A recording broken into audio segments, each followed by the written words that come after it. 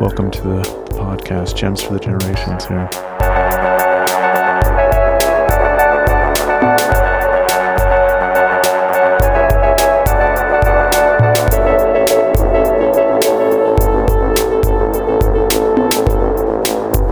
Just as a general introduction, Dad, who are you?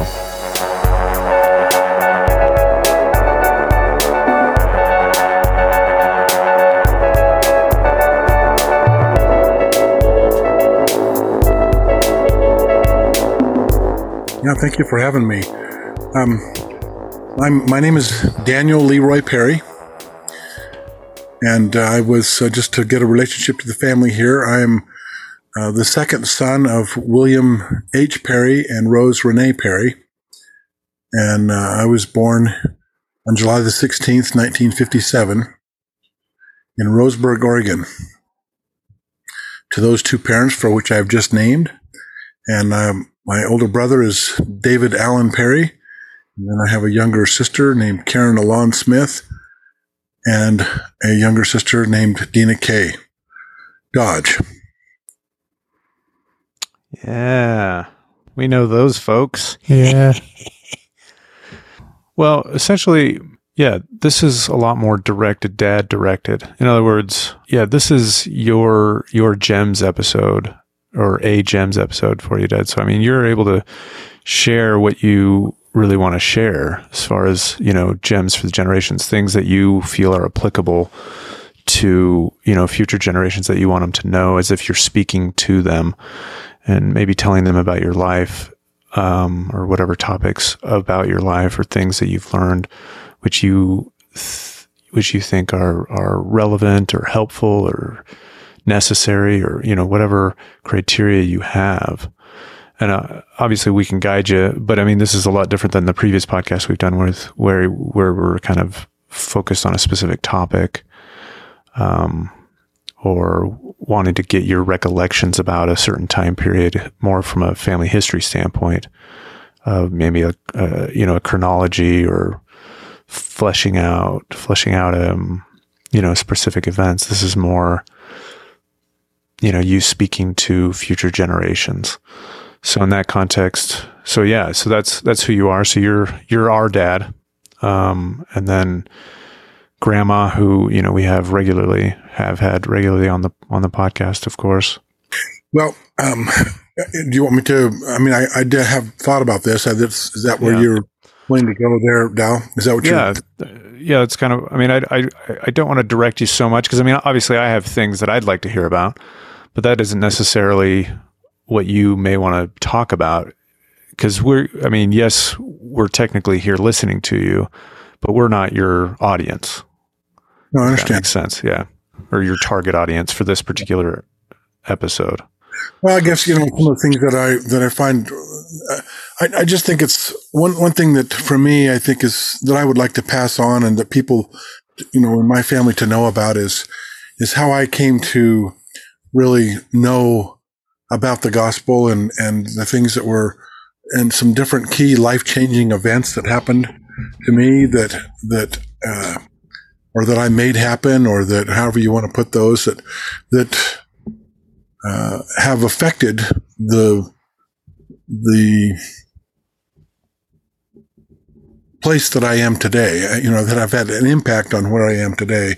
So those are the kind of things that I feel like I would like to share, because it might help somebody down the road in the family to know some of the things that I've struggled with and worked through and tried to overcome and work at that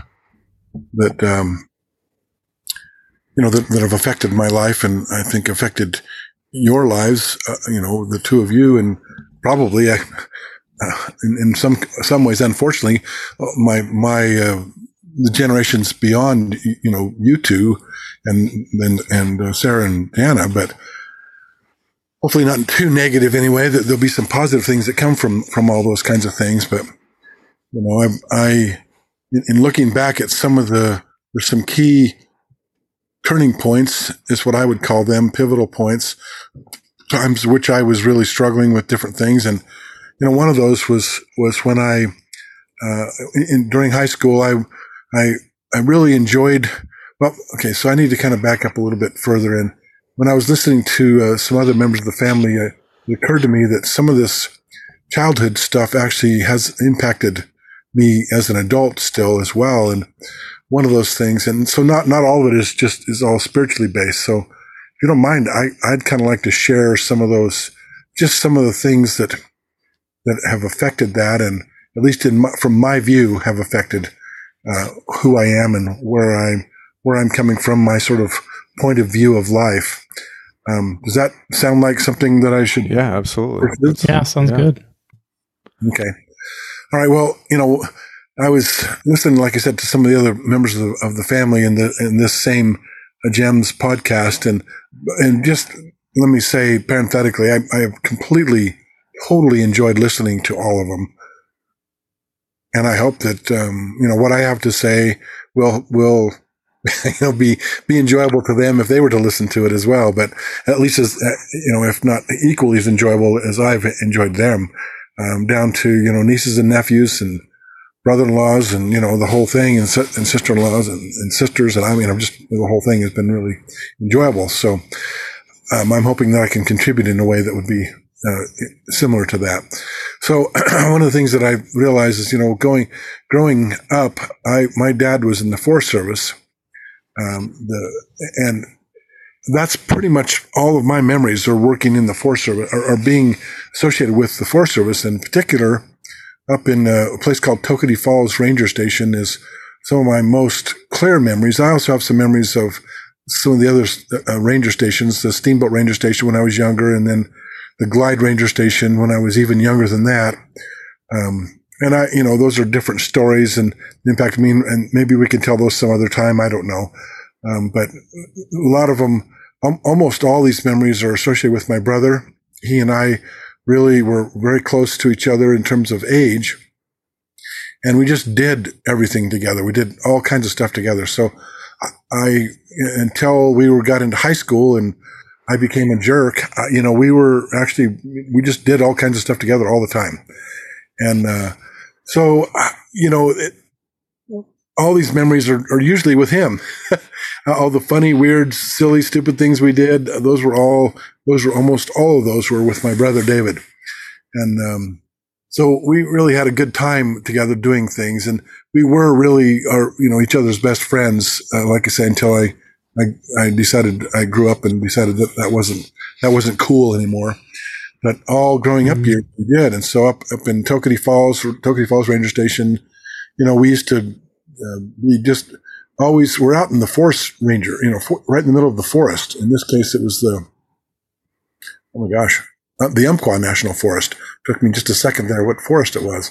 The Umpqua National Forest up and down the North Umpqua River, east of Roseburg, Oregon. And we spent a lot of time just running around in the woods. And there's just a lot of fond memories of doing that. And we would actually, the deer, I don't know if you're familiar with how deer are, but they're kind of like overgrown pets. They sort of hang around and they're curious, and then they're skittish, but yet you can kind of do stuff. So we used to chase deer all the time. They come over and be about 10, 20 feet from you, and we'd talk to them and stuff. And then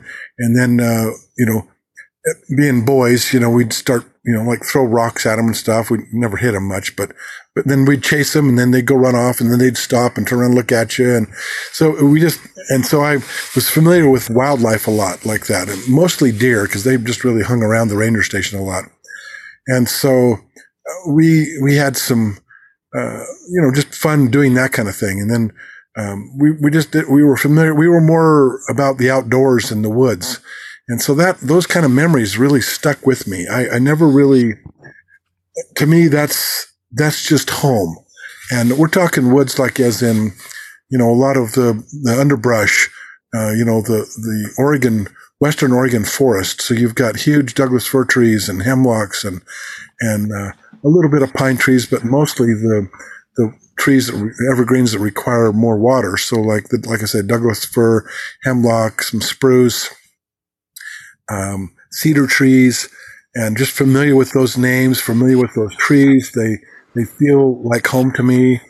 We had a few areas where we had some manzanita, and then there was a lot of other kinds of brush. A lot of manzanita actually that I remember. Anyway, and so those things and being in those among those trees and those bushes and those trails, that kind of dirt, the lakes and the streams, running up and down the rivers and streams and playing around the reservoir. We lived at the Tokenie Falls Ranger Station, had a power plant also. The PP&L, which was, I think it's Pacific Power and Light Company, owned a dam that they dammed up one of the rivers. I don't remember the name of the river off the top of my head now, but it became the reservoir that they had, and the Tokenie Falls Ranger Station was right on that reservoir. And I have got so many memories of playing on that reservoir, which to us it was a lake. It wasn't a very big lake at all, but it was just this, everything was just this big adventure. We would, every day we were off doing something in the woods. And we would be gone, it seems like, for 2 or 3 hours at a time, come back maybe for some lunch. Of course, you got to boys, you got to come back when you got to get food. Then we'd head back out again. I can think of so many, just tons of different things. Nothing of particular highlight other than the experience one time we decided we were going to build this boat. And so we started doing it, and we weren't having good success building this boat on the reservoir there, the lake. We actually called it a lake. It was technically a reservoir, but we called it a lake because it was a dammed up thing. But we called it a lake, and it was just fun being on Tokenie Lake there all the time. And it was only like 5 minutes walk from the house, off and down a hill, and we were at the shoreline. And then my dad decided that he needed to help us make a decent catamaran, decent boat. So we went and got some wood. It was green trees, but they actually still floated pretty well. So we got a couple of big logs, cut down a tree and then made a couple of logs out of it. And then, he helped us nail a platform to it. So we actually basically had a catamaran, essentially, a raft with made up of 2 logs and a platform. And we just loved that thing. We just went everywhere with it. And this is the time when we would go down and go swimming and all this kind of stuff. And, at this time, David and I were, seems like we were in like the 3rd and 4th grade, because we were both going to, there was a 3-room school, country school. So we had 1st and 2nd grade together, 3rd and 4th together, and 5th and 6th together. And this seems like this memory comes from like 3rd or 4th grade, somewhere in that range. And so we decided we were going to go swimming. And so we'd go swim. And my mom was like, no, you don't go swim without me. I don't want you swimming in the lake without me down there to watch you, because I don't want you drowning. And so we did it anyway. And we probably did it a lot more than she even realized. But then one day when we first started out doing this, we thought, well, we're going to take some towels down with us. So we put some towels in the backpack and we head down to the lake and we go swimming, and we actually went skinny dipping because we didn't want to have wet clothes. So we just jumped in the lake, stripped down, jumped in the lake, swam around for a while. And we decided to come home, dry off. And then we thought we'd be really smart and stick these towels up behind, up under our backs, under the clothes. And it's like, oh my gosh, if you had even thought about that for more than a few minutes and looked at each other. So the first thing that happens, you got your back's all lumpy from the towel that you stuck back under your clothes, because we just had a t-shirt on. And the other part of it is we're looking at this going, somebody an adult looking at it, the water from the towel soaks through to your shirt. So now the back of your shirt's wet as well. It's very obvious that we were not fooling anybody about what we had done. We were absolutely forbidden to do anything to do with the swimming. Well, when mom wasn't with us, she was fine with us swimming when she was down there. But, she's got 2 other kids, Karen and Dina. She didn't want to be down there all the time, as many times as we want to be down there, because we could be down there all day long. She just couldn't do that. So we weren't allowed to do it. Anyway, we took this whole thing that we thought was just super clever. So we come walking back up, time for supper at 4:30 or 5 o'clock. And we come walking in the house and head for our bedrooms. And she said to us as we're walking down the hallway towards our bedroom, she's looking at our backs. She says, "Did you boys go swimming?" And we both denied going swimming. Like, no, not at all. I told you now, you're not supposed to swim without us. And we're like, no, we didn't swim. And so we get in the bedroom, and then we strip down, get our clothes off, and never occurs to either one of us that the shirts were wet, and that we had any kind of issue with this whole lie that we were doing. It was all going to be good. Nobody would ever know. Anyway, and then I don't remember Mom saying anything about this at all. She just didn't. She asked us that, and we told her no, and she asked us again. She goes, no, we didn't do it. So we totally denied the whole thing. Totally lied about it. So Dad gets home, and then we get home, and he gets home, and then a few minutes later, Dad says to both David and I, he goes, individually, one at a time, he says, Dan, I want to talk to you. So I go back in the bedroom, and he asked us, did you go swimming? And I said, no. And he goes, well, your mom said you did. And he shows us, and then I think he pulled out the towel, anyway, he's showing the evidence. And then I go, yeah, we did. So he pulls out this belt. It would be considered abusive today, but at the time it was, fairly normal kind of, not like he did this all the time, but I got a spanking, not like some big long thing, but I got smacked a couple times with this belt.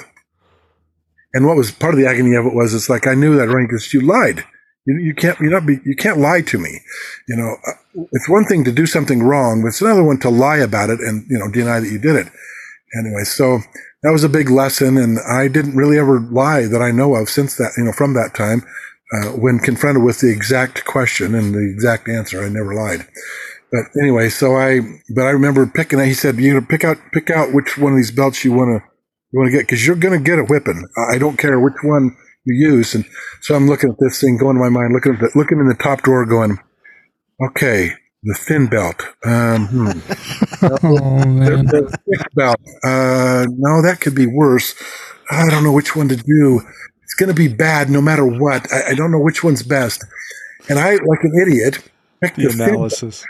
The crazy about it, the analysis of the same guy that's analyzing that, thinking that nobody's knowing that we've just gone skinny dipping and had the towel under our backs. That's the same kind of brain, kind of logicking through whether it's a thick belt or a thin belt.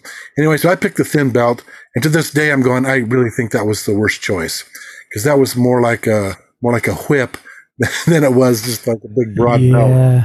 Yeah, but the welt was smaller. Anyway, I don't mean to throw my dad under the bus about, like some kind of abusive thing at all. But the point was, it's like, I was torturing myself. I'm sure he was sitting there looking at me going, okay, wow, I'm really making him agonizing over this. But anyway, I picked the thin belt, got my whipping. It was fine. I mean, we did it. It wasn't like I was traumatized by it or anything, other than I'm not going to lie to my parents anymore. So that was one of those sort of lessons that always stood out to me. And defining moments. Yeah, defining kind of moments. One of those ones that's like, it's not good to lie to your parents, and it's not good to lie, period. And that lesson actually really did stick with me, and I have always tried to be honest and straightforward about stuff, my whole life since then. And I knew that was wrong, to lie and to misrepresent and to make it sound different than it was. And, anyway, so that was a good turning point lesson. And that was like third or fourth grade. It seems like I must have been, I don't know how old you are in the third or fourth grade, but I don't know. It seems like I was 9. 8 or 9 or something like that. 7. I don't know, something in that range. Maybe 10. I don't remember being 10 because it seemed like we were younger than that. So I want to say like 6 or 7 is more what I would say. Anyway, so that was one of those kind of experiences. Then another one that was really impactful was when we before we were there, somewhere, it must have been when we were living in Glide. So I was even younger, but this memory sticks out in my mind really clearly. And that was having family home evening and listening to my mom talk about it. I bet this was a time when Dad was becoming interested in the church. So it must have been in Toketee Falls instead of in Steamboat or in Glide, because Glide was when I was really young. So I think that's probably correct. So it was still in Toketee, but earlier on there, or maybe, I don't even know when. I can't put it down to the actual date. We'll have to figure it out some other time. But anyway, we started having family home evening, and I just remember Mom picking out these couple of different hymns that we sang, and everything felt really familiar to me. And I'm sure my sisters will remember the songs more than I do, but when I hear it, it's like, that's the song. And one of them that I do remember that we sang a fair amount was Love at Home and Sweet Hour of Prayer. Those are the two hymns that I remember hearing as a child, really. I don't know how old I was, 8 or 9, something like that. Later joined the church at 10 years old, which I don't remember I remember being at the baptism and being baptized, but I don't remember any kind of particular feelings about that other than that I wanted to do it. I remember wanting to be baptized. And and it was tied to those same feelings of the, feelings I had when we were singing those two hymns. And the family home evening wasn't, there was some I'm sure some gospel doctrine taught in those lessons, but I remembered the hymns, those two that we sang on a regular basis, Sweet Hour of Prayer and Love at Home. And I remember those to this day. I know the words, and so on. And those were good memories. Those were ones that I literally did feel like they were comfortable. They were, familiar sounds. And those were yet the first times that I'd heard them was when we started doing family home evening. And then, of course, later joining the church and, being baptized. And then we moved away from there. And I was baptized when I was 10 years old. And then we moved away a couple of years later, when I was 12, from Tokyo Falls Ranger Station to Corvallis, Oregon. And, and we lived, where we had to ride our bikes to school. And it was probably about 3 miles, 2.5, 3 miles, maybe even more. No, probably 3 miles from our house to the junior high, Western View Junior High. And, this was a huge cultural change for David and I. We were both used to being in the small, 3-room school. There was a total of maybe 25 kids in the whole school. And this was a big change. We went to a junior high school that had 150 kids in the 7th grade. And it was 7th and 8th graders, 7th, 8th, and 9th graders. And, there was a total of about 600 kids in this school, in this junior high. And, we were completely overwhelmed. It was a major culture shock for us, coming from the woods to this big city. And Corvallis only had like 15,000 people in the whole city at that time. I don't even know if there was 15,000. There may have been 10 or 12. And, but it was this huge city for us. And we rode our bikes and, that wasn't unusual. There were other kids that rode their bikes and stuff, but we had a sack lunch, which was unusual. Almost all the kids ate at the cafeteria. So it was one of my first feelings of feeling out of place is having to pull out my peanut butter and jam sandwich or my egg salad sandwich, and not wanting to eat that. So I found that on a regular basis, I was trading off my peanut butter and jam sandwich or my egg salad sandwich or my tuna sandwich for some other awesome thing like, macaroni and cheese or something that looked really good from the cafeteria. So there was all kinds of things with that, but, just trying to be accepted by this environment. But whereas before, a sack lunch was like normal. We used to go out and take a sack lunch with us when we go hiking, all the time.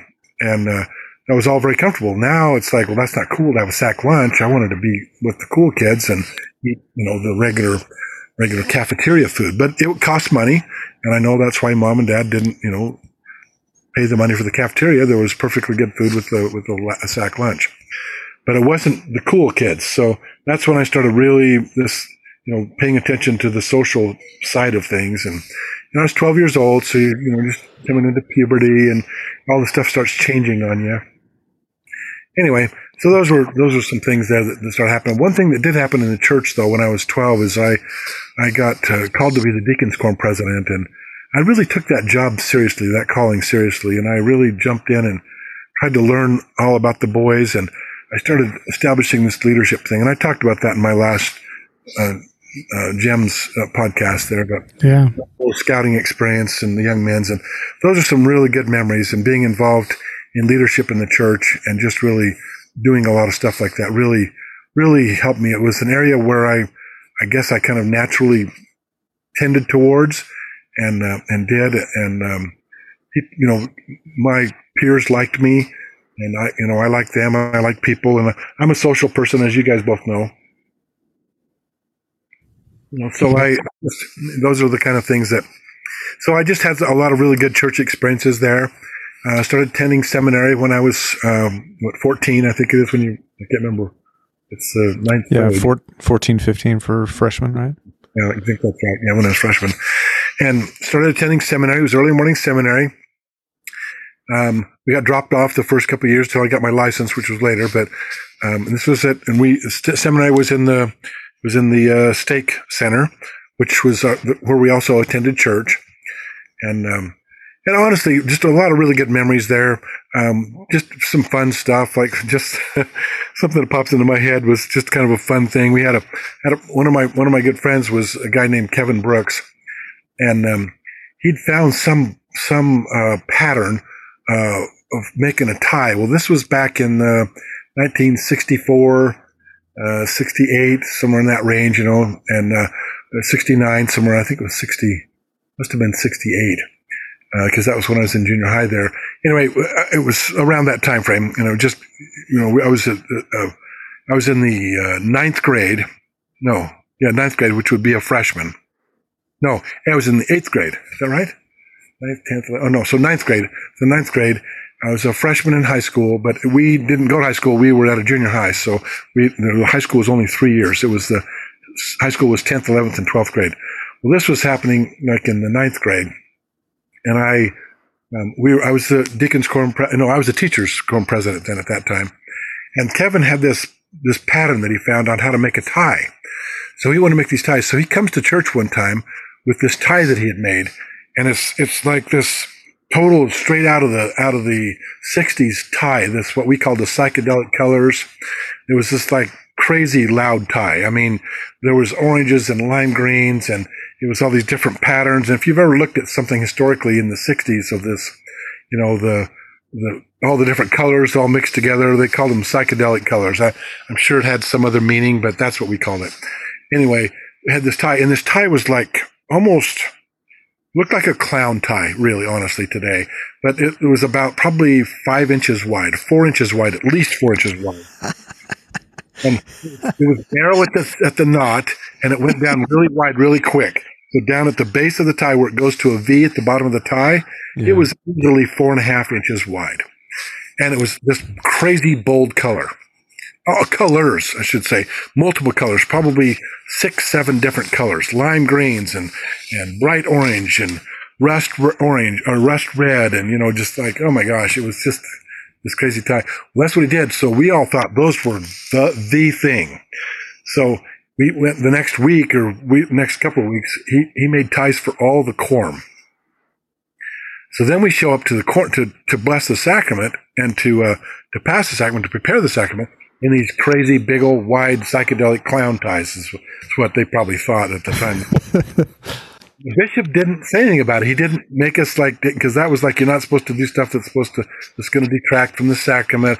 I've learned all these things since then, but at the time, I don't know. Anyway, Bishop Krumperman, he just let it go. He didn't make a big issue out of it. And it lasted for, I don't know. I don't even remember if it lasted more than 3 or 4 months. And then we didn't never put those ties on again. But it was just like this weird fad thing we went through. And anyway, that just those ties and just stuff like that we sort of did. And I had a really good friend also, Evan Russell, and he and I were really good friends. And he invited me to a Canida Indian resort. It was a big resort that you could go to over in Central Oregon, the Warm Springs Indian Reservation over there. And they had a big pool and resort and all this kind of stuff. So he invited me to go along. And I was particularly enthralled with going with him because his sister was very nice looking. And I really wanted to meet his sister. But she's like 3 years older than me. So it was ridiculous. But, but I still was crazy attracted. I had this crazy crush on his sister. So yeah, I was interested in being friends with him because of his sister. But I don't think I ever told Evan that. But anyway, we've of course have been friends, and I haven't seen Evan for quite a few years now, but we've been friends for years. But that was my big reason to be his good friend at the time. I was narrow-minded, obviously, on that because his sister was so nice looking. And yeah, so anyway, whatever. So one of those things, but it was there at Corvallis that I attended seminary, and I didn't really get a lot out of it. Honestly, I went through the motions, if you will. I wasn't really hearing the music. I was doing the dance steps, but wasn't really listening to the music, wasn't hearing it. I did, though, feel good about what I was doing. And scouting was a really good experience. And the association with the members of the Aaronic priesthood, the other, my other peers, and with the leaders, those were all good experiences. It wasn't bad at all. They were all good stuff. it was uplifting, but I didn't really identify. It wasn't all clicking for me. I wasn't like getting it. Hearing the words in seminary, and we did stuff, but there was a lot of other social things that were distracting in seminary. Hey, Dad. Hey, Yeah. can we? I hate to do this. Can we just pause for just a moment? You're talking about seminary, so remember that. Are you wearing like a vest that's like a down vest or something? Yeah. Can you take that off and replace it with like a sweater or a cardigan or something that's like knitted? Because I think that's what I'm hearing. It's just every time you're speaking, I'm just hearing this like rustling of clothes. Like, oh, I got it. Yeah, I just took it off. Good point. Yep, I didn't know. I do move a lot. I can't talk sitting still. I've never been able to do it. Yeah. Okay. That's okay. Is that better now that I'm not making any noise? It's sounding better. Okay, sorry about that. It didn't even occur to me. Yeah, I apologize. No problem. Okay, carry on. Seminary. Sorry. Go ahead. Anyway, so we just had these fun experiences at seminary. It was more of a social thing for me. I really enjoyed the sociality of the members of the church and stuff. Those were pretty much all my friends. Kevin and Evan, and then there was others as well. But those are the two people that I spent a lot of time with. My brother was there. This was also a time when my brother started getting made fun of. With cerebral palsy, he wasn't very athletic, of course, and he kind of shook a little bit. He couldn't read and couldn't write very well. Those are things that, the kids just made fun of, that kind of stuff. And so I was like drawn or torn, I should say, between being loyal to my brother and being trying to make friends. So it was a real pull for me, and I'm ashamed of the times that I just didn't stick up for him. But at the same time, I was just a kid. I didn't know how to deal with all that, what to do exactly, what to say. So I guess that's what I'm saying to myself. Maybe I did know what to do and I just didn't want to do it. I don't know. Anyway, it was there was a lot of social things going on for me at that time. I was, in 14, 15, I was very interested in girls. I would like that to have been postponed till I was 30, but I really wasn't. I was really interested when I was 14. And like I said, Evan's sister was just very nice looking, and I wanted to just kind of hang around her, and she was friendly and everything. But she's like the Laurel president, and I'm like the Deacon's Quorum president. It's like, so we were in Bishop's Youth Council together, and I was just all googly-eyed over her, and I don't even think she even knew that, honestly. But so I was interested at too young of an age in girls, and that was going through my head at the time. Then I've got other friends. I really was trying to be cool. Wanted to be accepted by everybody. Wanted everybody to be my friend, and those kind of things really impacted a lot of my actions. In some cases, it was negative. There were bad choices that I made that were for the sake of the acceptance and social aspects of that. So seminary and church, while I enjoyed the association, the social part of it, I didn't really get into the church, the gospel, and the doctrine, and that wasn't as important to me as the social part of it. I'm ashamed to say now, but it's just what I was. It is what it is, and that's kind of where I was at the time. And anyway, so I had a lot of good friends and people that I enjoyed being with and doing things with, and there were girls, and I had a girlfriend when I was 15 years old.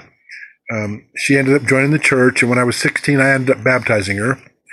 And her name's Heather Heater, but I don't know what her name is now. She married a returned missionary, and they've had children, and all that kind of stuff. But I don't know where she even is anymore.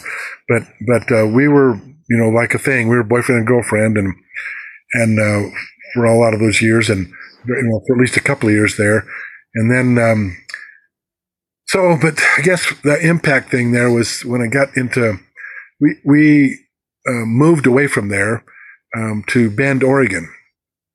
And I've talked with my dad about what caused that move and all that kind of stuff. And basically, it was if he wanted to get promoted further in the Forest Service, he had to accept a position over in Bend.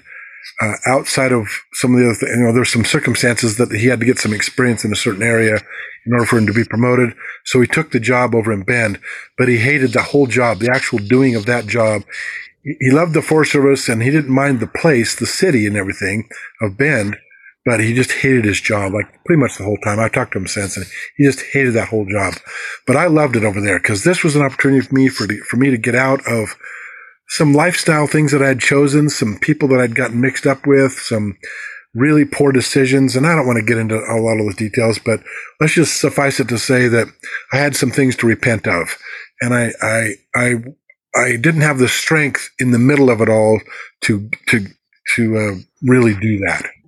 And so I was really grateful that we moved. And I really felt that way. It's like we're moving away from here. Maybe I can have a fresh start and not have to deal with all the social pressures of making a bunch of changes in my life, in my personal life, as well as just that whole thing. And I really did feel a lot of really very familial and spiritual feelings, like drawn to the church. I wanted to be around it, but I didn't really know why. I didn't have the doctrinal background and knowledge, even though I had attended seminary and learned the stories and stuff. But emotionally and heart-wise and in my mind, I wasn't in there with it. But in my heart, I wanted to be. But I just didn't have the emotional and spiritual strength to make those changes in the middle of it all, with all my friends and stuff that I had decided to be around, including members of the church who weren't doing all the things they should be doing either. I wished I'd stuck with Evan because he was like right on the money. I should have stuck with him, but instead I went off with Kevin and some of those groups of people, got him mixed up in some friends that weren't good. And this was all through high school up until my junior year, and the end of my junior year. And we moved in the summer between my junior and senior year. And that was a very significant milestone. It was a huge pivotal point going between my junior and senior year because we moved from Corvallis with all these friends, all this stuff, and moved to Bend. Didn't know a soul. Bend was a 3-hour, almost 4-hour drive away, over the mountains. Different climate. We went from the rain and the western Oregon, Willamette Valley kind of weather to high desert, sunny, very little rain, colder. Saw the blue sky a lot. Everything about it was completely different. When we first got there, like the day we moved in, the bishop showed up to our house, introduced himself as Bishop Williams, and said, "Hey, I know you've got a couple sons here. We've got a party tonight. Mom and Dad Perry, you guys okay if these boys come along with us?" They're going, "Sure, that sounds great." Dave and I looked at each other like, "Awesome, let's go." We show up and there are like no end to good-looking girls. And so it's like, this was awesome. and the guys, the friends, I mean, there was just like 14, 15 people at this party. And it was at this, her name was Kelly Clark, Kelly, I was going to say Clarkson, but that's not right. It's Clausen, Kelly Clausen. Her dad was a big rancher, like thousands of head of cattle.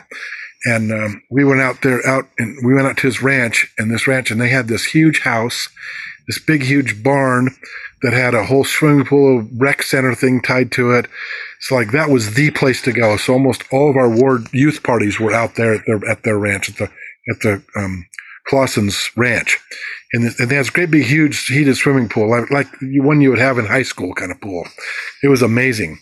Anyway, so we went there, and that was where the party was. The first time I meet all these people at this swimming party and this big party. We had a big barbecue, and I mean, it's like, yeah, it was very fun, very cool. I mean, everything about it was appealing. We go walk through their hangar. He's got 2 airplanes in his hangar outside of his house. I mean, these guys had money, and it was like, I was blown away by it. So was David and I both. But we just kind of like, they accepted us and were like, we want to be friends with you guys. And David and I just got scooped up by the members of the church. Good people, really good members, good guys. And, a couple of them were pursuing their Eagle Scout at the time. And I didn't have it in me to pursue it further. I didn't have good leaders. That was on another talk we had on scouting, but these people were really awesome. These guys, and got to know them, and they they put their arms around us and just skipped us in, and it made a lot of difference. Then I started attending seminary. In my senior year, we had the Book of Mormon, and the Book of Mormon seminary class was so awesome. Sister, oh my gosh, what's her name? Sister Glazier was the teacher for that class, and Sister Glazier was awesome. She's one of these, like my mom kind of teacher in seminary.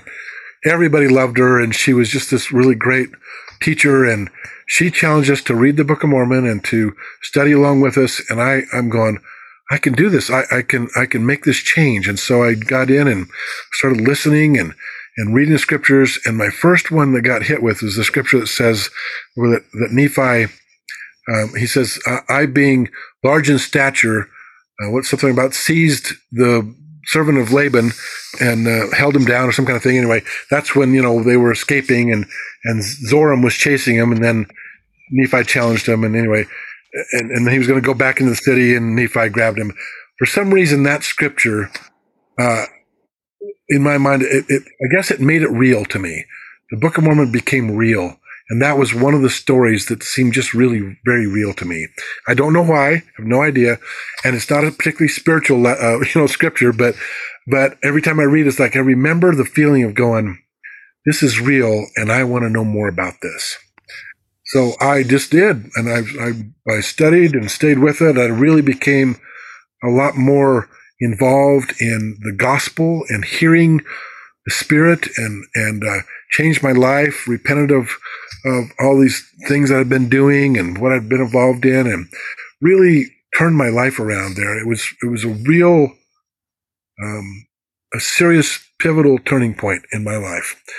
All my friends were going off to BYU after they graduated from high school. I mean, you're talking to the guy that's like, I flunked through math. I mean, I was like the total minimalist, whatever it takes to get through the class so I can get through high school, because I hate all this stuff. There wasn't one thing I was interested in. It's like this, it just was not, none of that was a good experience for me. Academically, I was just like completely, I was a, DC type student. Those were grades I was referring to there, not an acronym.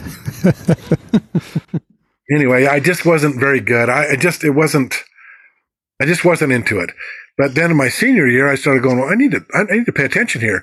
And I remember going to a counselor going, she goes, well, what are you going to do after high school? And I'm like, I want to go to BYU. And she's like, I don't think so. Your grades are really bad, but I can try to help you take some classes. You need to do this and this if you're going to really do that. I'm going, yeah, okay. So I took these classes. Some of them were harder. I kind of dug in and did some stuff, but it's my senior year. It's kind of like too late by then. And I was, like a 2.6, 2.7 student, I think was my grades that I submitted, my transcripts that I submitted to BYU. And I submitted because, my friends, Brad Whitney and John Burgess and Dana Wybera and Renee Rose and Kelly Glosson, everybody was headed for BYU. And I'm like, well, I want to go. I mean, you guys are all my friends. We were tight. We did all kinds of stuff together. We did a seminary, and we just did everything together. And so I'm like, I'm going. And I got accepted and on probation, depending on how I did the first semester. And if I didn't do well, they were going to kick me out. So I did really well. I got a 3.9 or 3.8 in my first semester at BYU. And so they took me off probation. Then I bombed the second semester because I met your mom. But anyway. We got an alarm going off there in the back, Dad. Oh, yeah. Hang on a sec here.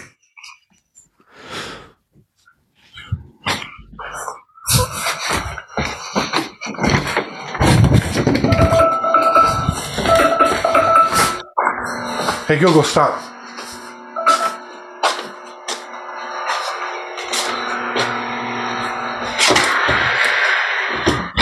Get some potatoes here. Just give me a sec here. You can cut this out, I'm sure, right? Yeah, easy enough. I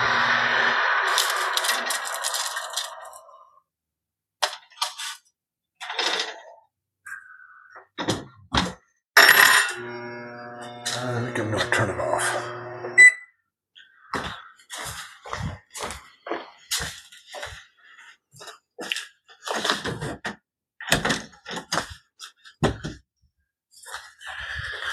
anyway, I got accepted to BYU and went, and I was just, at that time, I was really fired up about the gospel. I was, involved in, the church stuff. I became the priest quorum president, and Bishop Williams there, the bishop, had just made such a huge difference in my life and helped me work through a lot of the issues that I had from previously in my life, and just really helped me turn my life around. And I, at that point, I was like headed for school to BYU. And when I got here, to BYU, I had the options of different classes, and I took, like 2 religion classes per semester.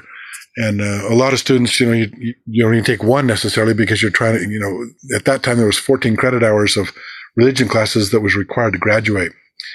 And so a lot of people, some people just postpone it towards the end of their whole career. And I'm like, took as many as I could. I took Doctrine and Covenants and History of the Church, and I took a genealogy class, and, I can't remember, a Book of Mormon class, and, what else did I have? Teachings of the Presidents of the Church, I think. And just, I just got into it. I just really learned a lot.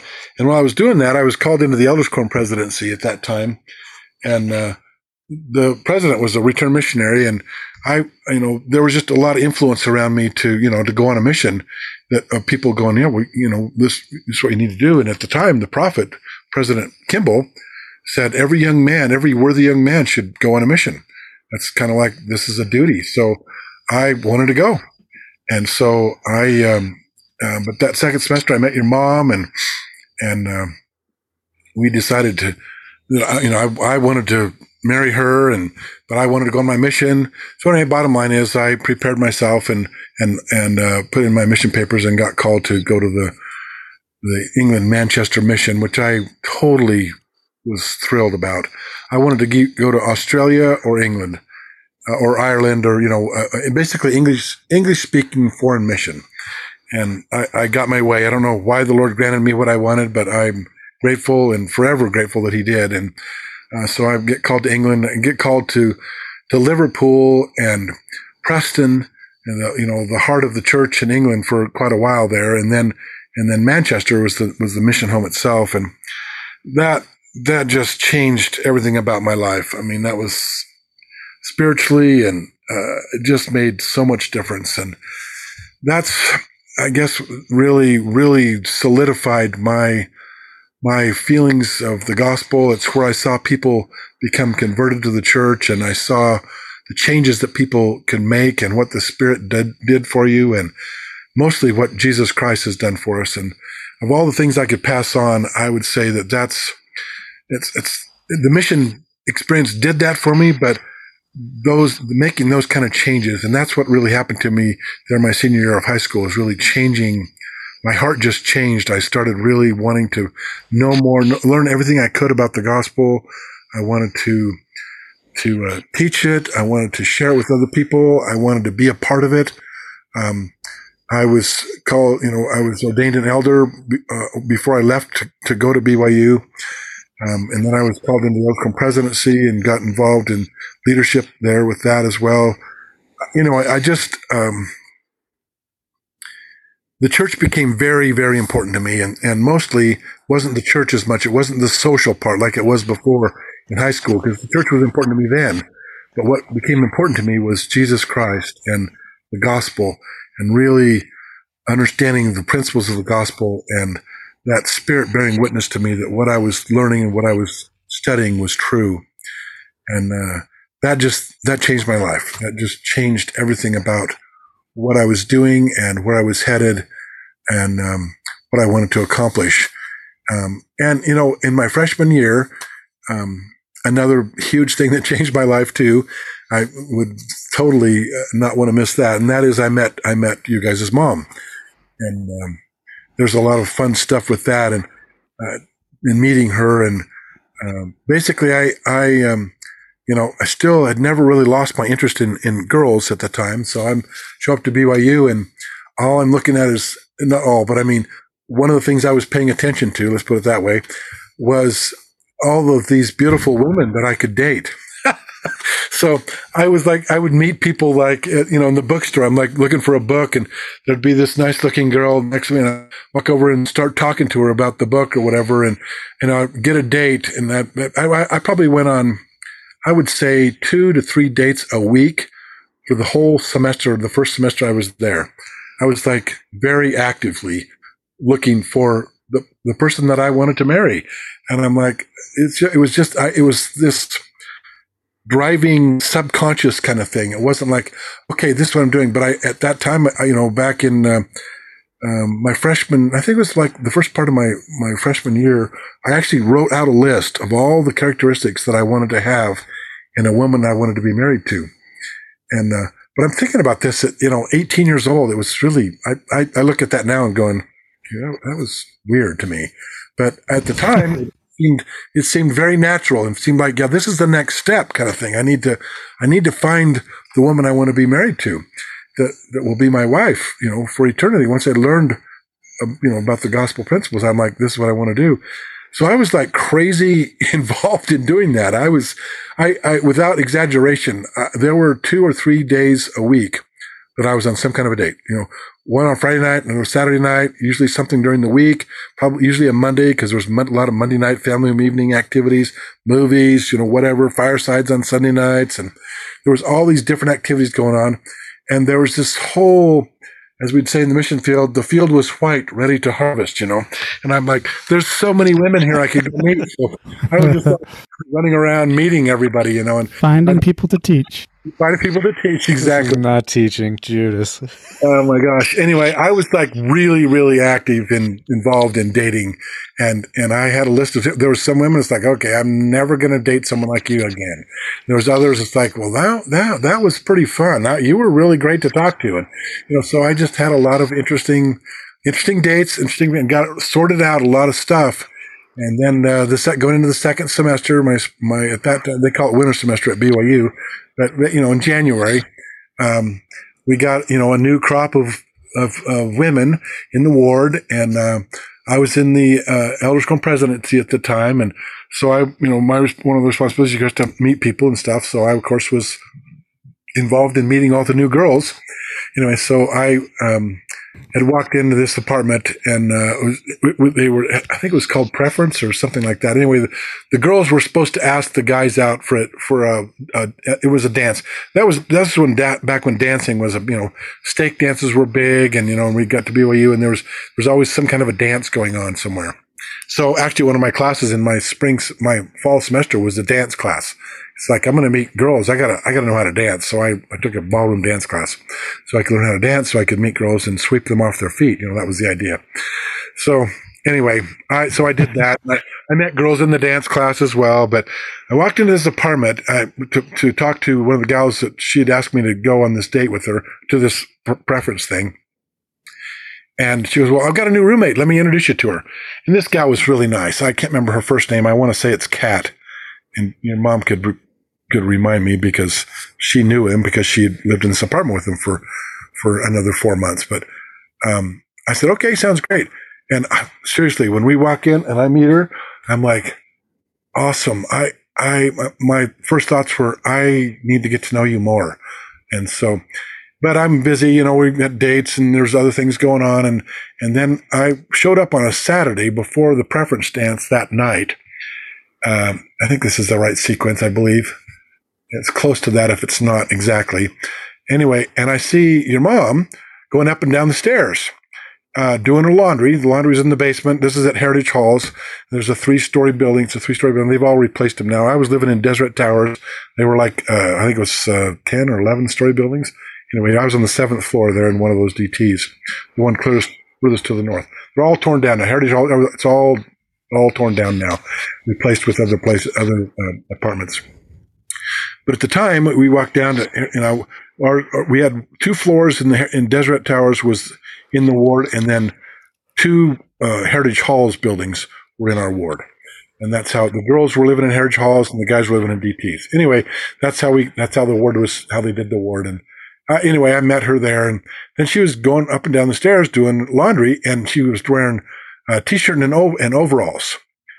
And it was like, Okay, here is, and I date a lot of different girls. I wanted more of a homespun type of girl, down to earth, you know, hardworking, at the same time, spiritual, got her head on her shoulders.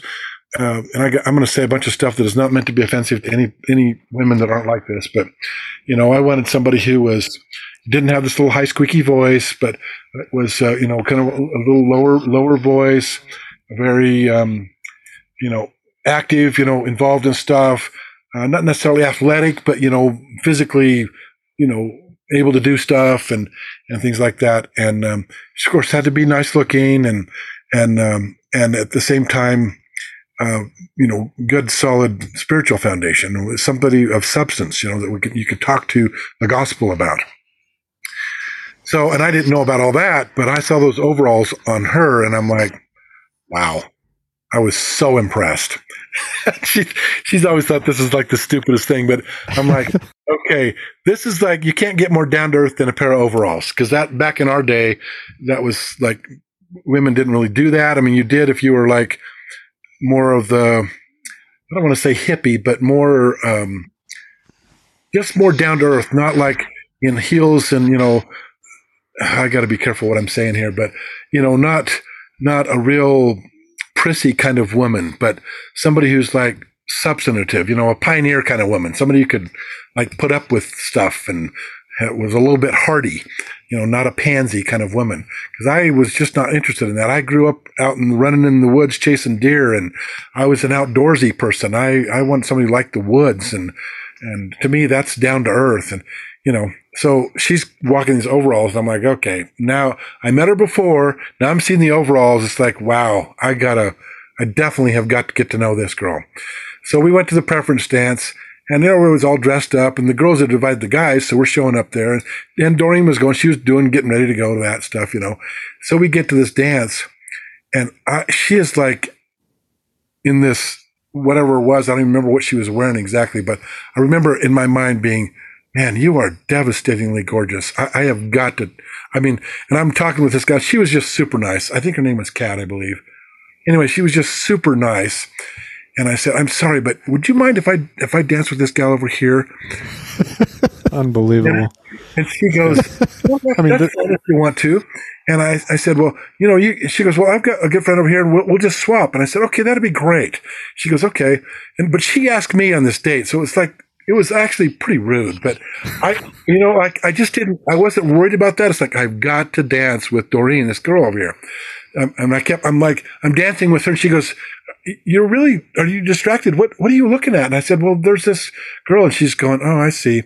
I'm like, wow. It was pretty bad. I got to say.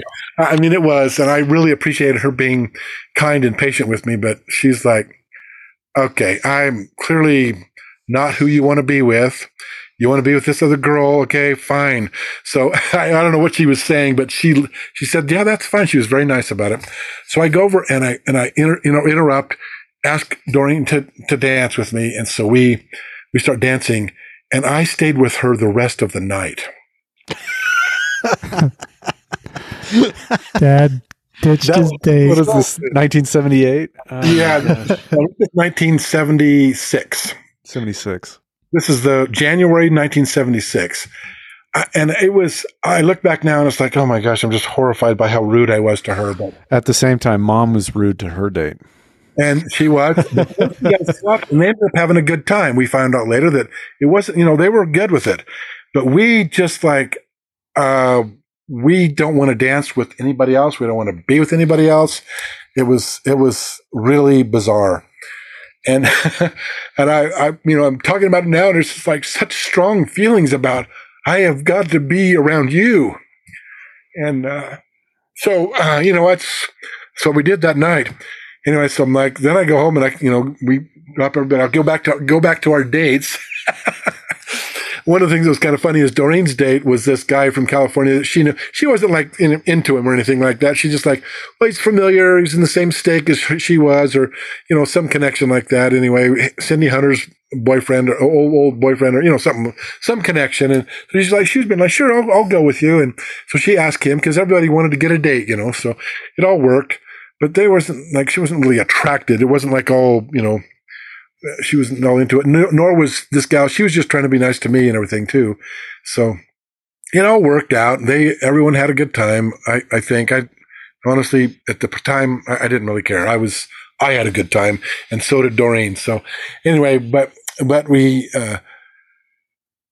The next day, this is Sunday, and I'm like showing up. I'm like all night, can hardly sleep. And I get to church on Sunday the next morning. We have church at 9:00, and I'm showing up there. I'm like there at 8:30. I gotta talk with Doreen, the next morning before church. I want to sit next to her, And so I'm waiting, and guess what? She shows up like 10 minutes late. And so then I go in with her and sit down, but we're like 10 minutes late. And you guys know, I really don't like being late on stuff. I was like, and so began the battle. Oh my gosh. And of course, since learned that, she doesn't want to be early because then it's uncomfortable. And on time is okay, but if you're a little bit late, it's not that big of a deal. And I am like just the opposite of that. I can't stand being late. I want to be there early because I'm a social. I like to visit with everybody before and then sit down in the meeting. So we were like different, and it starts off very first time. Like the next day, she shows up, she's 10 minutes late. Anyway, I just ignored it because it's like, yeah, but you're you, so we're good. So we get into the church and go to that, and then I asked her for a date to go to the fireside that night. General Authority was speaking. I don't remember who it was even. All I can remember is I was in the Marriott Center on like the third or fourth row up from the floor. So we had good seats, and I don't know anything that the speaker was saying. All I know is remembering I'm holding her hand, and I'm just here in the moment. That's all I remember. Oh my gosh. Anyway, so then I asked her for a date the next night to go to a movie. And it was, I'm like pretty sure, you're going to have to clarify this, but I'm like 99% sure it was Cheaper by the Dozen, the very first version, way back in the day, Cheaper by the Dozen. I don't remember what year version of the movie it was, but it was a black and white movie, Cheaper by the Dozen. It was shown in the Smithfield House, the Joseph Smith Memorial Building, where they do a movie every Monday night. There was other activities, but we went to this movie together. And then after that, there was we pretty much dated all through the whole winter semester, and never was without her. All right, yeah. Then we see what did we do there. Then semester was over. My folks came down and picked us up, and she came with me home to Bend. Drove her car up with us, followed us up. I was with her. She came home with me, met the family, and went to church with us there. And then she drove from Oregon, Bend, Oregon, down to California. She had to go back to work. I had stuff. We couldn't stay the whole summer, and so then the letters started, and we really missed each other. I wanted to prepare to go on a mission, and so then we moved from Bend over to the coast, and that's when I was, I did some logging. I went to work for a logging outfit because they paid really well. And that's when I accidentally cut myself with a chainsaw. And that's another whole bunch of stories, but I was on disability there for 3 or 4 weeks until I got healed up from that. That was just about the time I went on a mission. So I ended up never going back to work after I cut myself. I never went back to logging because it was only a month later and I was leaving for my mission. So I just never went back to that. But I did that for a while. But I took one weekend. My folks were gone. They left me with the I think it was a Chevy Nova, if I remember right. Anyway, they left me with one of the cars, and I was going to work. I had to show up Saturday morning to go to, instead of like a regular full weekend, it was like they needed some help on a Saturday morning to help with the fallers with some stuff. So I, needed to make the money. They wanted me to do it. So I went ahead and did. I got some overtime for it. I show up, we get done at about 1 o'clock or 2 o'clock in the afternoon. My folks are gone there. I don't know where they went. Some place they were both gone. The girls were gone. I was by myself. David was gone on his mission already. And so I thought, I'm going to get a hold of it. I'm going to head to California. So I jumped in the Nova and I take off from Southern Oregon out on the coast, Gold Beach, Oregon. And I drive down I-101 down the coast to San Jose. I show up at about, it must have been about midnight. I want to say maybe 11:30 midnight, something like that, on a Saturday night, just to see Doreen. And it was in August. And the reason I know that, and we've confirmed that it was August, is because she decided to stay home from Tahoe instead of going up with her family. She had work on the next Monday for 2 or 3 days. And so she decided, I'm just going to stick around. I'll go up after I get off work next week. But I'm going to stay here. So she happened to be there. Otherwise, the whole family was up at Tahoe. So she was by herself. I was by myself. I drove all the way down. This is passed through the sequoias, through, the big, big trees, forest, and down the coast all the way to San Jose, get there about midnight. And we spent the night out on the beach just talking and walking the whole night till sunrise, talking about everything, the gospel and church stuff. And just, it was such a substantial relationship. I just really enjoyed just talking with her. So we just talked and talked and talked the sun up, had breakfast, and I, at that time, we were both really tired. I think we both slept for a little while in separate beds, but we slept for a while, and then I took off.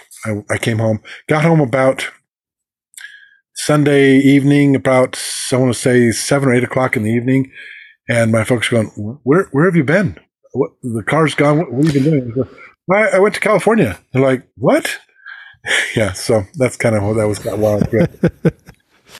Yeah, it's one of those spontaneous things. Then she came up one more time to Gold Beach, and we visited some more. I'd gotten my mission call by then, knew I was going to England, and we walked and talked on the beach again. She spent the weekend with the family, and then that was the last we saw each other. And we said goodbye and hugged and knew it was going to be a couple years, and that was really.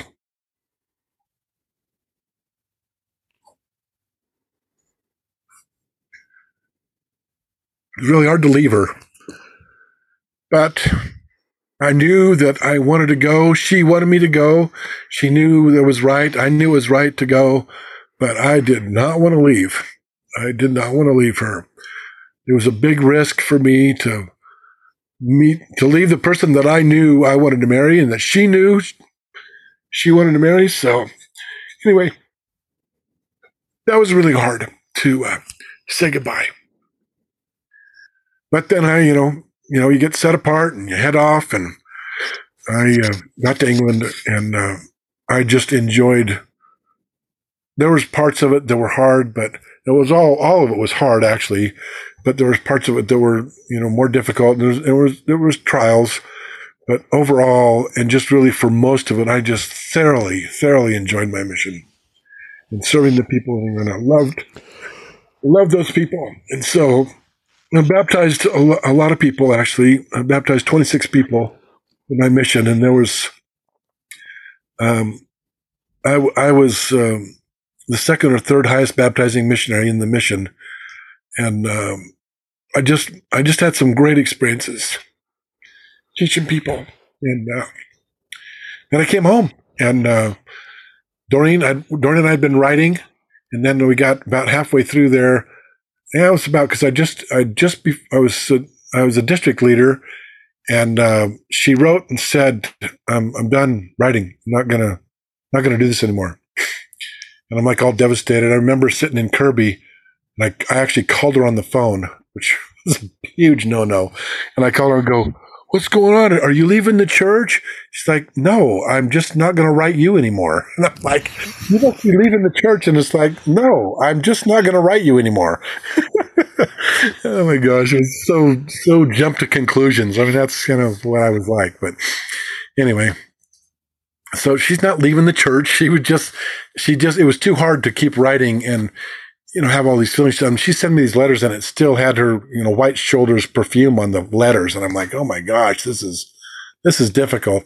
Well, maybe it's best then. Yeah. So the whole time then I was zone leader. I didn't have any letters from her at all. Didn't get another letter from her until about 2 or 3, well, probably about a month and a half before we came home. And that's not even true. It must have been a little bit before that. And she started writing letters, and the letters were just really good. Not like all mushy, like, "Oh my gosh, I miss you.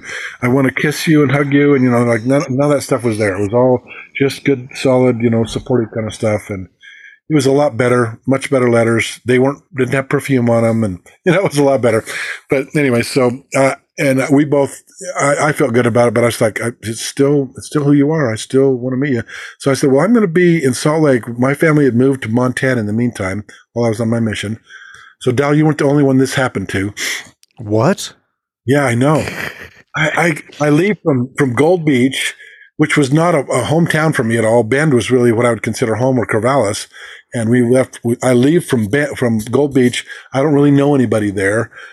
They were very nice to me, but I didn't grow up with them. I wasn't in youth. I just didn't. I was a college kid at that point, and I didn't know anybody in the branch. It was a small little branch there in Brookings, Oregon.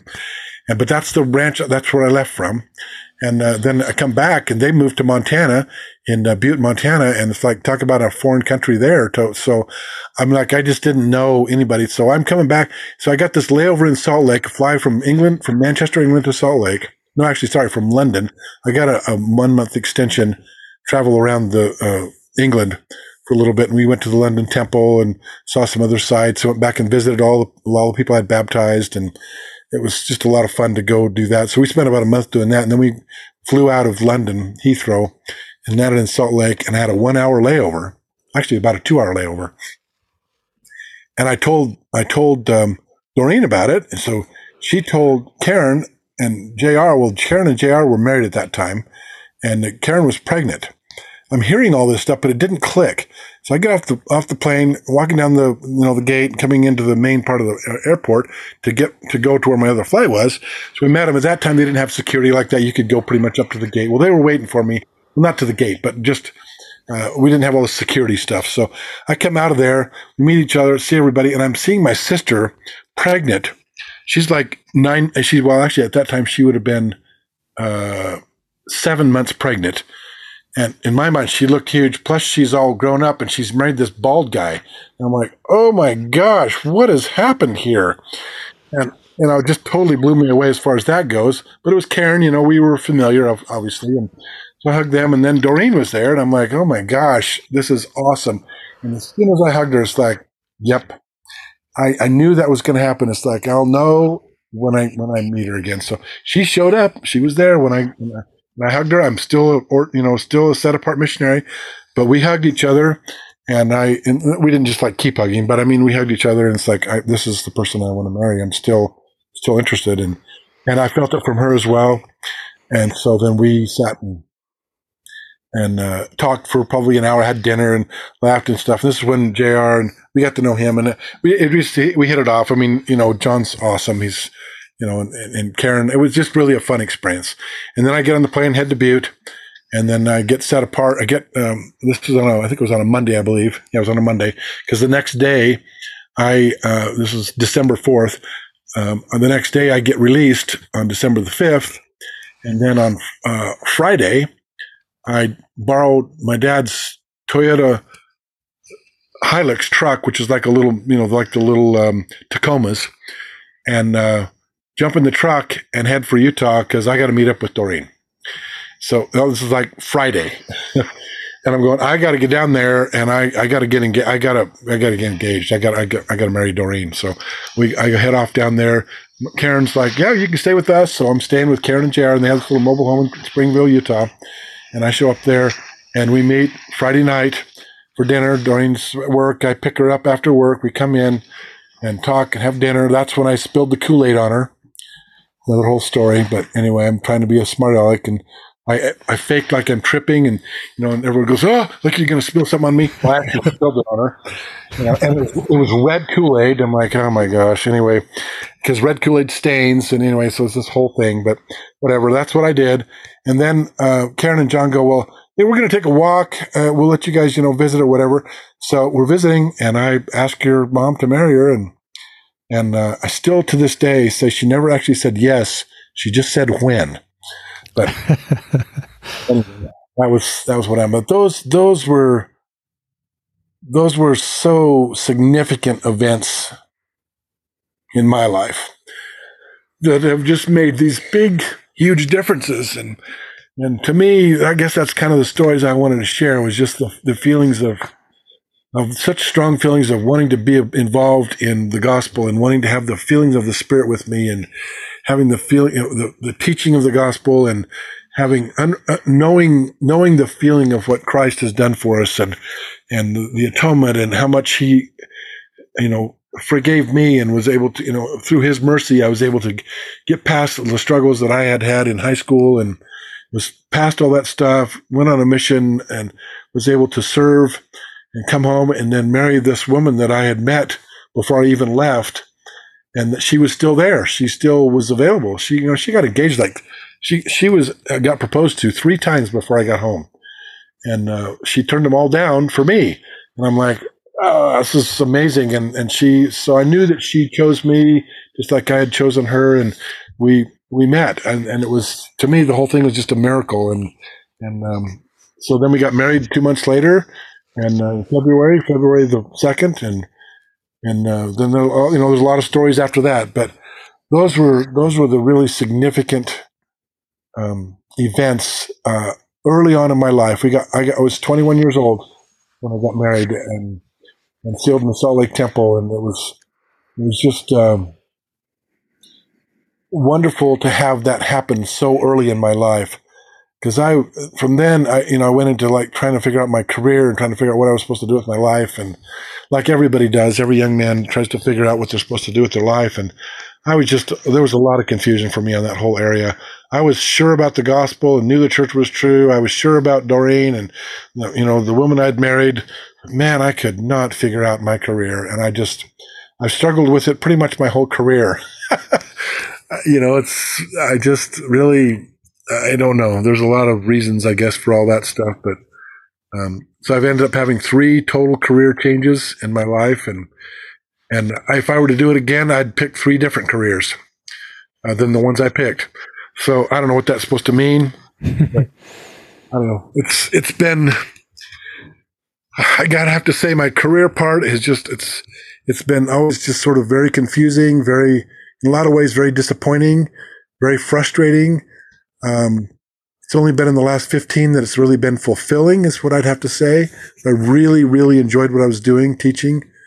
And I learned that early on that I wanted to do it, but teachers didn't get paid enough to really even make it worthwhile, I didn't think. But maybe if I just got in and got started with it, it would have been all fine. Like a lot of other teachers I knew, I had friends that were teachers, and I don't know, who knows? Different path, different time of life, different whatever.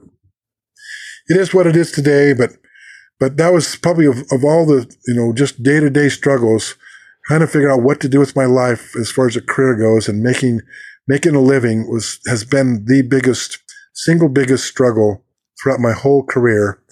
And yet I've gone through a whole career and had 3 totally different careers. So again, I don't know what all that means, but that's kind of how it's been. But those are the things that I wanted to express to my progenitors, those who go on after me here, you guys and your kids as kids, and just how much the Lord looks out for us, and how much we can, even though in the midst of our different struggles, we can know the gospel is true and be firm about that, and whatever trials and difficulties and whatever life throws at us, those are all, I won't say irrelevant, but they're all don't matter as much as having a testimony and a conversion and a real conviction of the divinity of Jesus Christ. And I know that He lives, and that He really truly did suffer for us generally and specifically, but in my own personal life for me and for the things that I've done wrong, and He has healed my heart in so many ways and under so many different circumstances, and changed the inner person of who I am. And He has made all the difference in my life. And I know that with every part of me. And that's the most important thing. And then the other one is being able to be married and sealed to your mom. There's the whole, sealed by the Holy Spirit of promise, which is the Holy Ghost. But to understand that and what that means, that's still a work in progress. I'm not sure that's happened yet to us. I'm pretty sure that it hasn't, but I'm looking to that day when that will. And I know that that's also a choice, and that all these things were choices placed before me. It says in my patriarchal blessing, I'll be able to take one of my choosing into the house of the Lord, and that I'll leave seed in the earth. And when we first got married, it was 5 years before you came along, Dal, and that was a real trial for both of us. We did not know that we were going to be able to even have kids. So that's a story your mom, I'm sure, would love to tell more about, and the impact of that, and what those kind of things were, that struggles that she went through on a daily basis, not being able to have children. And anyway, then it all happened. And so I don't know. That's the most important thing I'd like to pass on is my conviction of the divinity of Jesus Christ, and how much he loves us, and how much he wants us to be happy, and how merciful he is to each one of us individually, and how he is so willing to have us continue to make mistakes and to improve our lives and to become better, and not have to not to be judged prematurely or falsely, but that he will be my judge, and he knows me better than anyone, and I of course, Heavenly Father as well. But that's the single most important thing that's affected my life of all the things, and it took priority over me when I was, a freshman. I had met your mom, and I wanted to be with her for the rest of my life, and the Lord wanted me to go on a mission, and I said yes, and put my papers in and did it, and said goodbye to her. The person who in my mind was the single most important person in my life. And I said goodbye with just faith and hope that she would be there when I got back. And she was. And I don't know why she was. I don't know. I'm glad it was all did what it did. But, there's plenty of stories of that not working out. And regardless of all those feelings. And so who knows? I don't know why it worked out the way that it did, but I'm forever grateful for it, and that I was able to serve on a mission at such a young age, and to go through those experiences. And those things have those strong convictions have guided my life since then. And I attribute it back to my days in seminary when Sister Glazier challenged me and me and everybody, but I took it personally, to read the Book of Mormon and get a testimony of the Book of Mormon, and become converted to the gospel of Jesus Christ. And I did. And in spite of all the things that I'd been involved in, what I'd done in the past, and in spite of what was headed for the future, I came to know at that time that the church was true, and that the gospel was true, and that Jesus Christ was my Savior. And it changed everything. It changed everything all my choices from that time on. And anyway, so I guess that's sharing my testimony, and I share that in the name of Jesus Christ. Amen. And thanks, Dad. Yeah, it's awesome.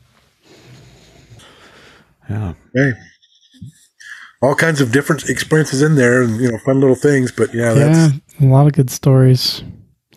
There's a lot of stuff we could go talk about, but that's the big stuff. That's the key ones. Spilled Kool-Aid on her. Asked her to marry me, and she said she would. We called both of our folks, and her mom says, well, I figured that was going to happen because I'd met, she talked about me all the time, I guess, and I'd talked about, your mom and to my parents, and I called my parents. They go, well, that sounds good to us. We're like, okay, well, I guess nobody's surprised, your mom had met my folks before. She told you that whole story, I think, with them going, her and her brother going up to Montana, and they had gotten that wreck and all that stuff. That's right. I was on my, before, while I was on my mission and stuff. So, there's all these things that happened, and so anyway, so she knew them, and my mom was convinced that we were supposed to be together, and who knows? It's all kinds of stuff can happen, but I don't know. It's been in spite of myself, she said yes. So anyway. Yeah, exactly. And the rest is history, as they say. And the rest is history. There's a ton of other things that there's a ton more. That's the real meaningful turning point, pivotal events that affected my life. And yeah, the whole career stuff. Someday I'll have it figured out. I seriously, I feel like I could right now. I have probably 3 different careers that I would like to have pursued that I could start over again. If I was 25 years old, I would totally start into and go do at least 3 different ones from what I've done in my life so far. I don't know what that even means. It's like, why did I have those kind of feelings? Why couldn't I ever decide? And, why have so many different things that I was doing? I had friends that were just like crazy single ones. Like, I want to be, a doctor. I want to be whatever it is. And I could never settle. I just couldn't do it. Well, thanks for sharing everything that you shared. Yeah, exactly. Well, I hope it was kind of what you're looking for there. Yeah, absolutely. So there was a question that I kind of want. I guess I did answer the question. That is the one you ask in other podcasts, and that's, how do you find peace in this world of chaos that we're in? And I think I've answered the question, but I think I should answer that more clearly. That really, the peace is in Jesus Christ, and in my conviction of the reality of his atonement and his resurrection. And I find great peace in knowing that I'm going to be resurrected. All of us, everybody who's ever lived and died on the earth will be resurrected. I just feel like I know that with every part of me. And that if we turn to Christ, that we can be forgiven of our sins and be able to get past any of the difficulties, all the things that harm that people do to us, what we do to others, because we're people, stuff happens, and there's a lot of healing that needs to take place. And it's through Jesus Christ that we can repent of our sins and get past those things and to be healed. And that just brings a great deal of peace to me. And serving with the priesthood has been the single biggest thing that has brought peace to my heart, and that I want.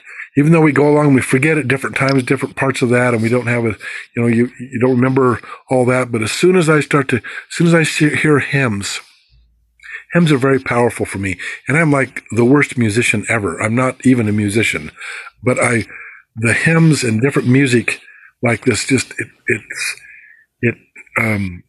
I just feel like I can draw really close to the Lord listening to that. And I don't know why I don't listen to music more, because I know that, and that brings a great deal of peace, because for some reason my spirit feels all those things, and I remember that, and giving priesthood blessings is probably the single biggest joy that I have in my life. And it brings a great deal of peace and joy and happiness, and giving priesthood blessings and serving in the priesthood and serving others in that capacity and bringing people to Christ. Those are the things that have really brought the most peace in my life to me. And it's like, if I don't behave and act like I'm supposed to, and I don't repent of things that I'm doing and make myself better and work at things and ask the Lord to help me to become a better person, if I don't do all that stuff, then I'm not going to have this other blessings. I'm not going to have the joy that comes from giving priesthood blessings. I'm not going to have the joy that comes from the Spirit, and knowing that what I'm doing, I'm in the right place at the right time, doing what the Lord wants me to do. That's what brings that peace and joy.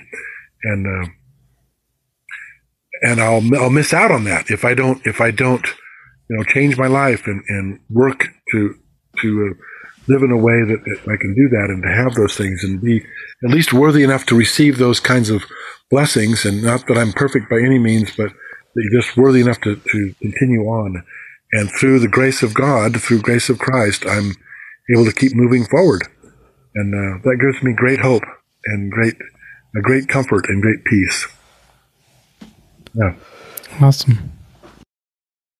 I love you guys. This is being able to share these things and hearing what others have to say. It's just been so so uplifting. I guess, one of the things about it that I really enjoy is being able to, hopefully you could hear my heart through this. And I know I've felt that listening to others in the family. And, it's not very often we get to hear how somebody really feels about something. And I've got to share that tonight. And hopefully, somebody will get some benefit out of that. And anyway, so yeah, exactly. This has been, in my opinion, just a very inspired project. I would love to hear by some of my great grandfathers and great grandmothers, and I would love to hear their voice and hear how they feel about some of these things. But we can't do that now, and maybe we'll have that in the future, which I think we will. So this is such a good opportunity, I think, for my ancestor, or my progenitors to hear. So thank you very much for taking the time and the energy to do this. It's really worthwhile. Yeah. Well, thanks, Dad. Yeah. I think that's the whole aim, is for this to be of some kind of use to somebody in the future. Yeah. And I think it will be.